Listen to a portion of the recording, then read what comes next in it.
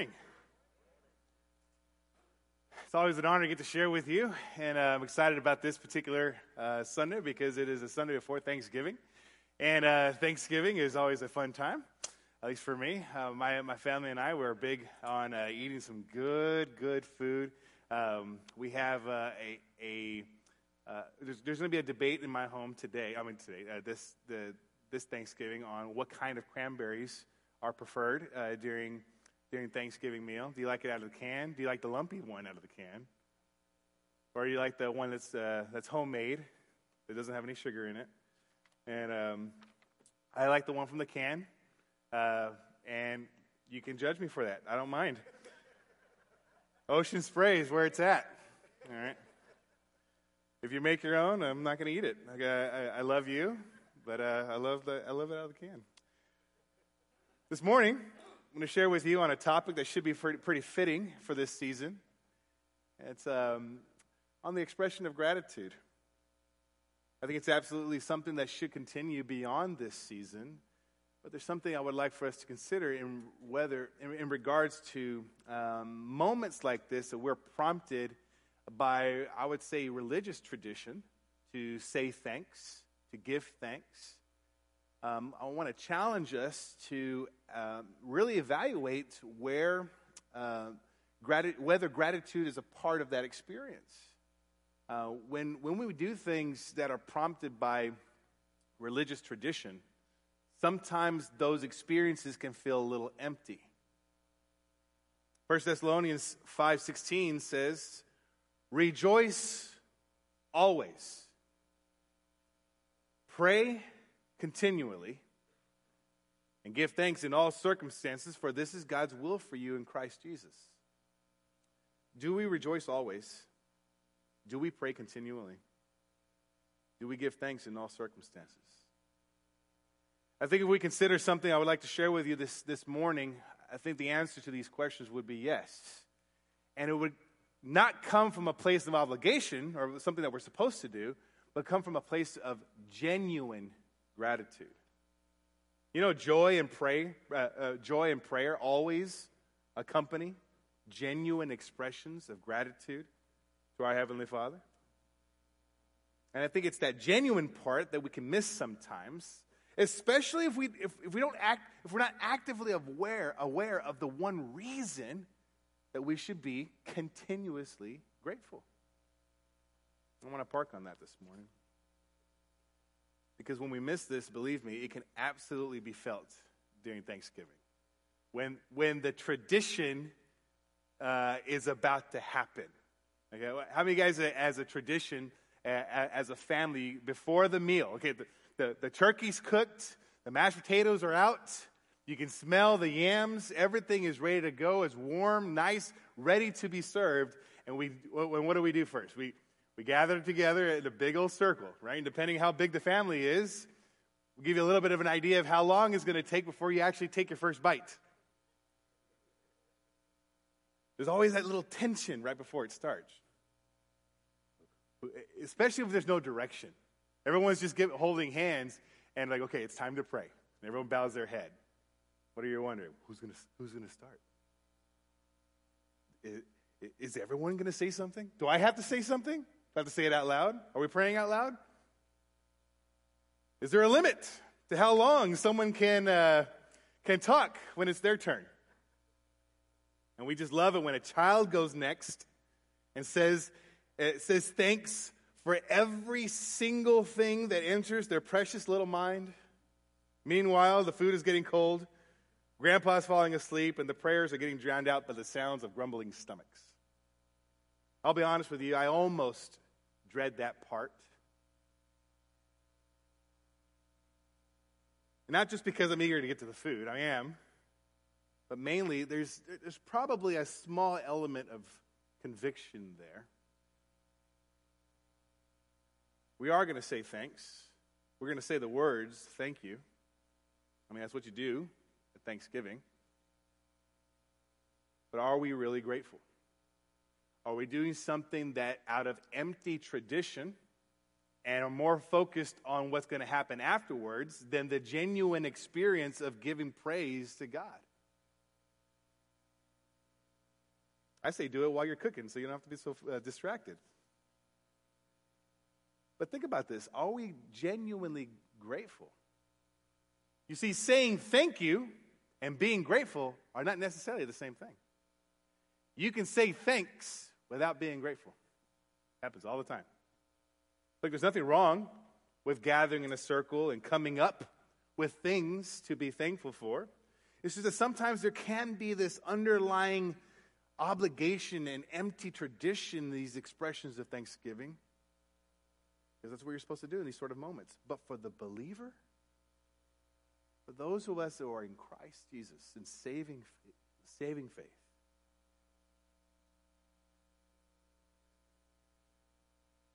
expressions of thankfulness should not ever have to be manufactured or prompted by tradition or proper etiquette. It says that we are to be rejoicing always, praying always, and thankful in all circumstances. How is that possible? How is that to be? Is that a reality for our lives? When God's word says to give thanks in all things, is that true? Is that true for you when you consider the actual content of your life? Honestly, I think it is only possible, first, for the believer. And second, if the believer would consider something very important about what it took for us to be right standing before the Father. That's what we're going to look at this morning. We need to look at the inexhaustible source of genuine gratitude. Of genuine gratitude and thanksgiving. But first, let's look at the word or the phrase thank you itself. Let's look at the word, just the phrasing, just saying the words thank you. Let me ask you a question. Why do you say thank you at all? Whenever you are prompted to do so, why do you actually say it? I ask because being thankful is actually unnatural. Just saying the phrase thank you is something you learn. It's something that is taught. How do we know that? We know that a child doesn't automatically know to say thank you or express gratitude when given a gift or basic provision in their life. You know, and we know this because when you're with a child and you are responsible for that child, and a friendly person or a stranger or a family member, someone gives them something, you know, they're so excited about that something that sometimes they forget to say thank you. So what do? Say thank you. We remind them, say thank you. Oh, yeah, thanks. Oh, yeah. And they go off and have a great time with that object or that gift. Children are taught to say thank you. You were taught to say thank you. You probably remember as a child after receiving that gift from someone, your own parents telling you, say thank you. Why is that? Because it is unnatural to express gratitude. Man at his very nature is an ungrateful being. In fact, many times thankfulness is expressed superficially out of custom or proper etiquette or simply being polite. For instance, when your aunt gave you a sweater for Christmas that you know you are never going to wear unless you're invited to some ugly Christmas party, ugly sweater Christmas party, you're never going to wear that thing. But when you receive it, you still say, thank you. It's empty, but proper. It's ingenuine, but expected. It's polite. Hey, thanks for the gesture. I appreciate the effort, or lack thereof. I don't know. Again, saying thank you and being grateful are not necessarily the same thing. This ought never to be so for the believer. When it comes to moments when we are given an opportunity to express thanksgiving to our Savior. As traditional as the events of Thanksgiving may be, my hope is that we would never have to search for reasons to express thankfulness from a place of genuine gratitude. Let me show you. Gratitude the word itself means the readiness to show appreciation for and to return kindness. It is a state of being. It is an attitude.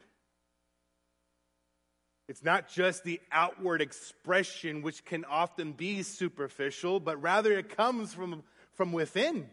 And it's sourced from a place of an authentic reason and not mere obligation or custom. I think if we consider what exactly God has done for us, we would never have to manufacture gratitude. For the believer, when we consider what exactly God has done for us, it becomes the natural and rightful response of the believer, not only to be grateful, but to have this outpouring of unprompted, ongoing thanksgiving regardless of the circumstances. Regardless of what's going on, regardless of the hardships or the content of the person's life, if we focus on the actual reason we should be thankful at all, I think it will be an everlasting expression of thanksgiving. Well, what is that one reason? Look, there are many reasons we should be grateful to the Lord. I think you and I can spend several hours unpacking the scriptures that declare every reason that those who have been saved in Christ Jesus should be grateful. And we could probably swap stories back and forth for days on end on particular moments in your life where God showed up in tremendous ways, and therefore you express genuine gratitude in those moments. I think we could talk about that for days. But if we were to make a list and rank all the reasons to be thankful to the Lord, I think every believer in this room would have the exact same thing at the top of their list. God saved me. He made it possible for me in all of my brokenness and insufficiency to be right standing before him. 1 Peter 1:3 says, all praise to God, the Father of our Lord Jesus Christ. It is by his great mercy that we have been born again, because God raised Christ Jesus from the dead.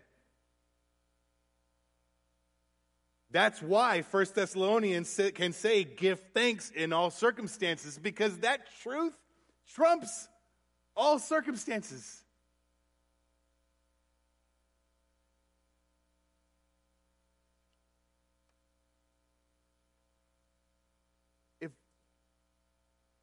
If you are in saving faith, and we really grapple with and process through and wrestle with what it actually took for us to be right before the Father, we would indeed have everlasting thankfulness in all circumstances. But listen, if one is not in Christ, it is not possible for that person to give thanks in all circumstances, nor will he be able to express genuine gratitude. You see, the authentic source is just not there. The one reason that would trump all circumstances and keep us steadfast in a place of thanksgiving wouldn't exist in the person who is apart from God. We see this in Romans 1 when Paul gives a charge against those who are in active rebellion against God, worshiping the creation and not the Creator. It says in verse 21, for although they knew God, they weren't confused as to who God was. They understood who God was. They neither glorified him as God nor gave thanks to him. But their thinking became futile, and their foolish hearts were darkened. Although they claimed to be wise, they became fools and exchanged the glory of the immortal God for images made to look like mortal human beings and birds and animals and reptiles. It's an exchange of truth for a lie. Listen, the natural state of man is rebellion against God. And an identifying mark of that rebellion is being ungrateful. That's not you. At least that's my hope. That should never be the case for the believer, for one who claims faith. We do not have this marking characteristic of ungratefulness toward the Heavenly Father. And when we're prompted to give thanks, it is a joyful moment. Even in the midst of those who may not fully understand why, in light of the content of what's going on in your life, that you are so joyfully thankful. The believer knows God. He glorifies God, and he gives thanks to God. But not from a place of superficial custom, but from a place of sincerity. Sincere gratitude does not need to be manufactured. If we are truly grateful about anything, gratitude comes flowing from your heart. When you are genuinely, sincerely grateful, you don't have to be prompted, say thank you. My mom adopted these two little girls, precious little things. And they were adopted at 5 and 4. Or no, 5 and 3. And so they're 7 and 6 now, I think.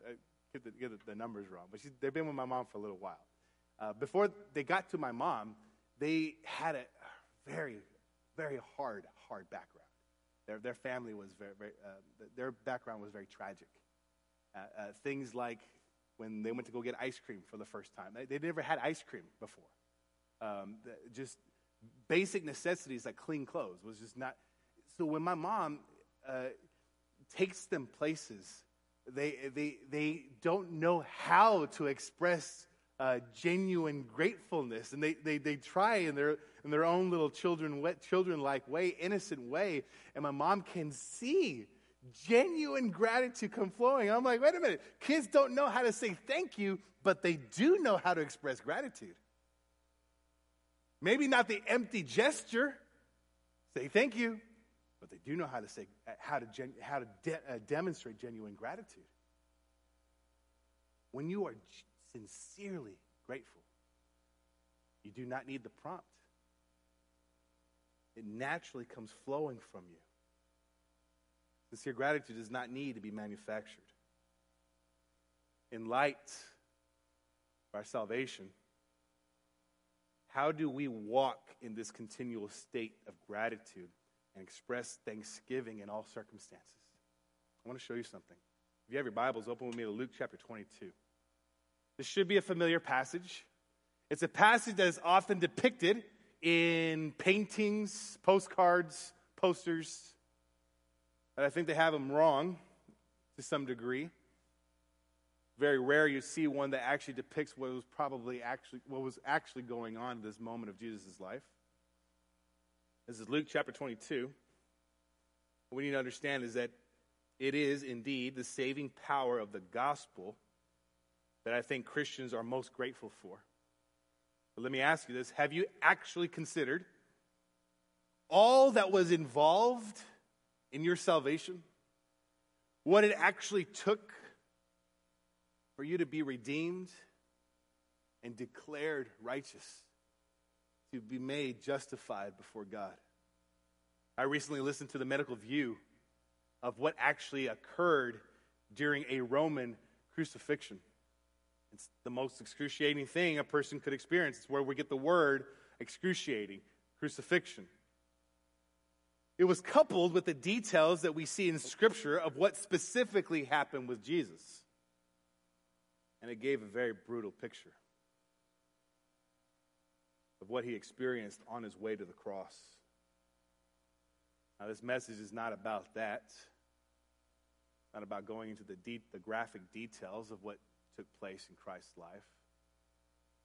This is going to be a shock and awe type of message. It's just that there's one thing that happened before he went to the cross that I want us to consider. Look there with me in Luke chapter 22, verse number 44. And being in anguish, he prayed more earnestly, and his sweat was like drops of blood falling to the ground. Where is he here? Where is this happening? Garden of Gethsemane. We see this, like I said, depicted in pictures and posters and things of that nature. What is he praying for? He's praying right before he's about to do what he was sent to do. And this prayer was so intense that apparently he was sweating drops of blood, and it was falling to the ground. When I was younger, I read that passage. It used to confuse me because I didn't fully understand what was going on there. I'd never seen or heard about someone sweating blood before. So I think when we read that verse, we do so in a manner that's sometimes nonchalant and casual that would create images like this. Sure, he's in despair, but I don't think we fully get what's going on here. What helped me understand better what this passage was talking about was an experience that I had early on in my youth ministry time. It was back in a student ministry in San Benito. The story is not very pleasant to hear, but it's important, so bear with me, okay? We were coming back from a student camp, and one of our students got sick. He said, "Hey, Zeke, I'm not feeling very good. Can we pull over?" I was like, "Yes, because I don't want you to get sick in here." And so we pulled over, and a couple of our leaders got out, and she just got sick on the side of the road. And, like maybe car sick, whatever that was. When she looked back up at us, we all went, because there were all these red splotches all over her face. I mean, I thought the apocalypse had just started and we found patient zero. It's right. She's right there. Get her. I've never seen that before. She had very, light skin, so it looked like someone with a bunch of BB guns, just these bright red blood splotches in her face. And we're like, "Are you okay?" And she's like, "What?" And, she got sick again, and she looked back up, and it was even worse. I was like, "What is this?" I had never seen that before. Apparently, she was experiencing this skin condition called hematidrosis. I don't even know if that's how you say that. But it's a very real and very rare medical condition where during a time of extreme anguish, a person can grimace and contort their face so hard that they can actually rupture the blood vessels within their skin. This was happening with this poor student. But only for a moment. Those red splotches lasted for weeks, I remember. Like, man, they're getting better. They look like freckles now. But I remember thinking, wait a minute. She was just getting sick for a moment. Imagine, if you will, how intense Christ's prayer must have been to actually have been sweating drops of blood. This wasn't just a red, freckled face. He wasn't just saying, "God, if there be any other way, for this, please let this cup pass from me. Thank you. Amen." That's not how that prayer went. Being fully God and fully man, Christ was fully aware of what he was about to endure. Matthew 26:38 says, "My soul," this is Christ's word, "is overwhelmed with sorrow to the point of death." Have you ever prayed like that before? Have you ever offered up a prayer so desperate, so grimacing, that you literally pop the blood vessels in your face?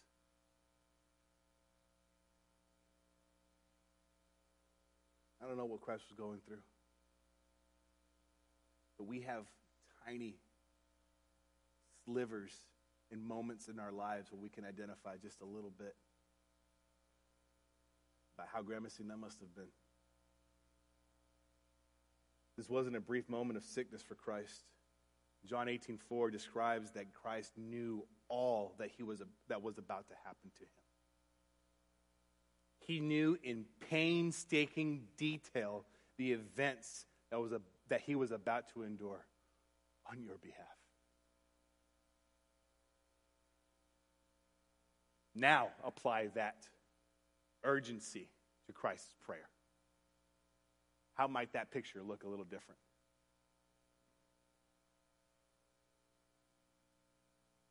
It wasn't Jesus saying, Lord, please let there be another way. Let's cut past from me. It was, Lord, please, please. If there could be any other way, let this cup pass from me. If there could be any other way that man can be redeemed back unto you, where the cost of the sin that they've committed could be paid for, let there be some other way. Praying with such agony that he literally had blood seeping out of his pores. But then saying, nevertheless, Lord, thy will be done. God, whatever is necessary for your beloved man to be redeemed unto yourself, let that be done. And so he willfully went to the cross and fully satisfied the penalty of sin on your behalf. For those who are in Christ Jesus through saving faith. Listen, if that's not enough, let me ask you this. Do you realize that Jesus offered up that prayer while we were his enemies? Romans 5:8 says, but God demonstrates his own love for us in this, that while we were still sinners, Christ died for us. Maybe we need to not only consider what God has done for us, but how about also consider what he hasn't done to us? God, in his immeasurable grace and mercy, has not administered what would be rightful and just vengeance on his enemies. Think about this. Have you considered who you were, who you are apart from Christ? Before Christ, the Bible refers to us as enemies of God. In fact, the Bible says apart from God, a person would still be a child of the devil, doing what the devil has called them to do. His condemnation in a state of active rebellion would be righteous, it would be holy, it would be just. But the Bible says there is no condemnation for those who are in Christ. That kind of condemnation is not reserved for you if you are in Christ. It would be righteous, justified, and holy for judgment to come on his enemies. He says there's no condemnation for you, though, because you are in my son Jesus. Romans 8:1. If you don't have that bracketed, underlined, highlighted in your Bibles, for now there is no condemnation for those who are in Christ. That's Romans 8:1. Highlight that, underline it, bracket it, and say, put that on write that on the tablet of your heart. No matter how decrepit, no matter how broken this body has become, there is now no condemnation for those who are in Christ. Have you ever considered the gravity of that statement?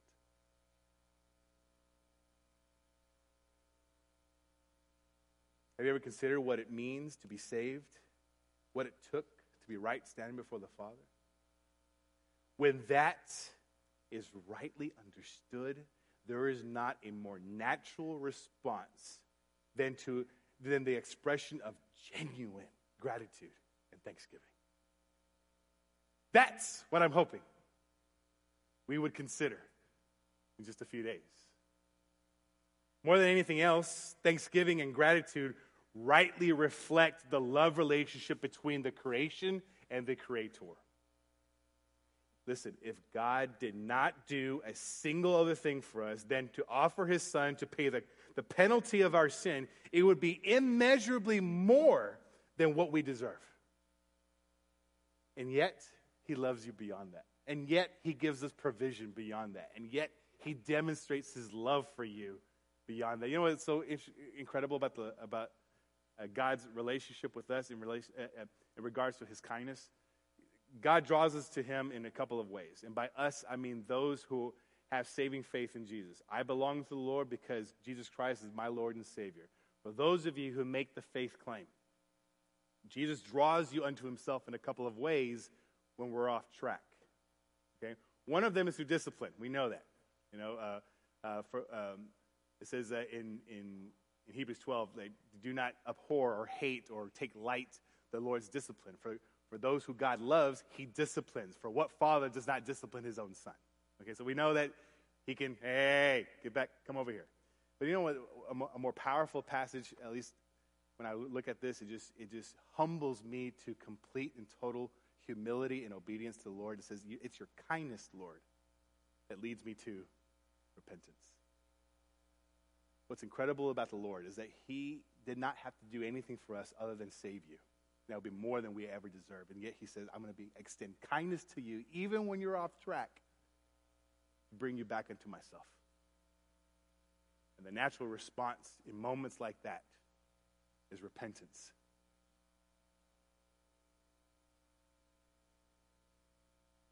It moves us to a lifestyle of thankfulness in all circumstances. That nothing would trump the fact that I belong to God in saving faith. That what Christ accomplished on the cross counts for me too. In all sincerity, in all circumstances, we give thanks.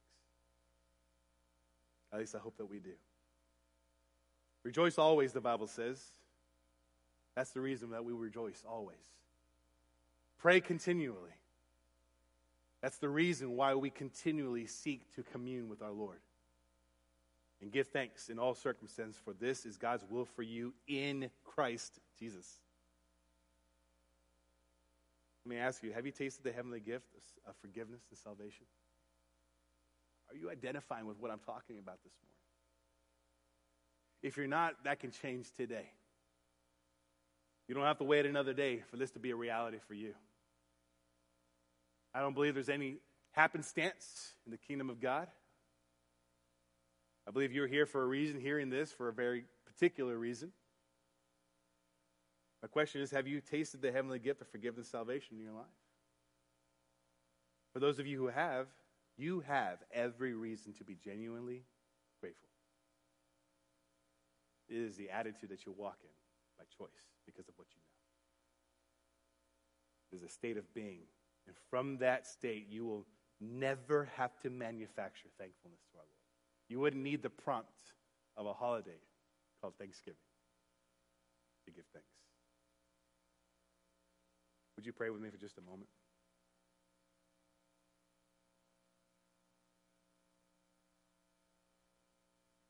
You know, I don't know what's going on in the content of your life right now, but God does.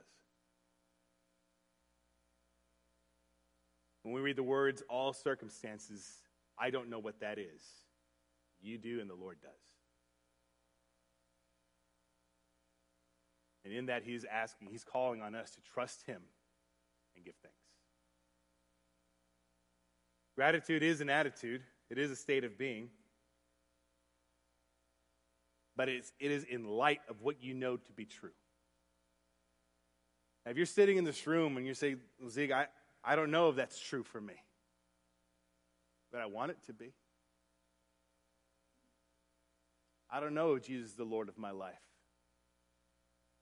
but I want him to be. I don't know if my sins have been forgiven and I'm walking in true saving faith in my Lord Jesus, but I want that to be the reality of my life. Listen, if you're in this room and that's exactly what you're saying to the Lord, I just want to pray with you. In the quietness of your own heart, right now, you can say, Dear God, I get it. I don't want to be apart from you. I know that it's my sin that separates me from you, but I don't want to be separate from you anymore. I don't want this life to be my life. I want it to be yours. And God, I get what it took for me to be saved. I'm asking you, Lord, that what your son Christ accomplished on the cross would count for me too. God, I'm declaring with my heart today, this morning, that my old self is gone. I want my new self to be in you. I'm asking you, Lord, that you would forgive me. I'm asking you, Lord, that you would save me. I'm asking you that the declaration of my life is that Jesus is the Lord of my life, today and forever.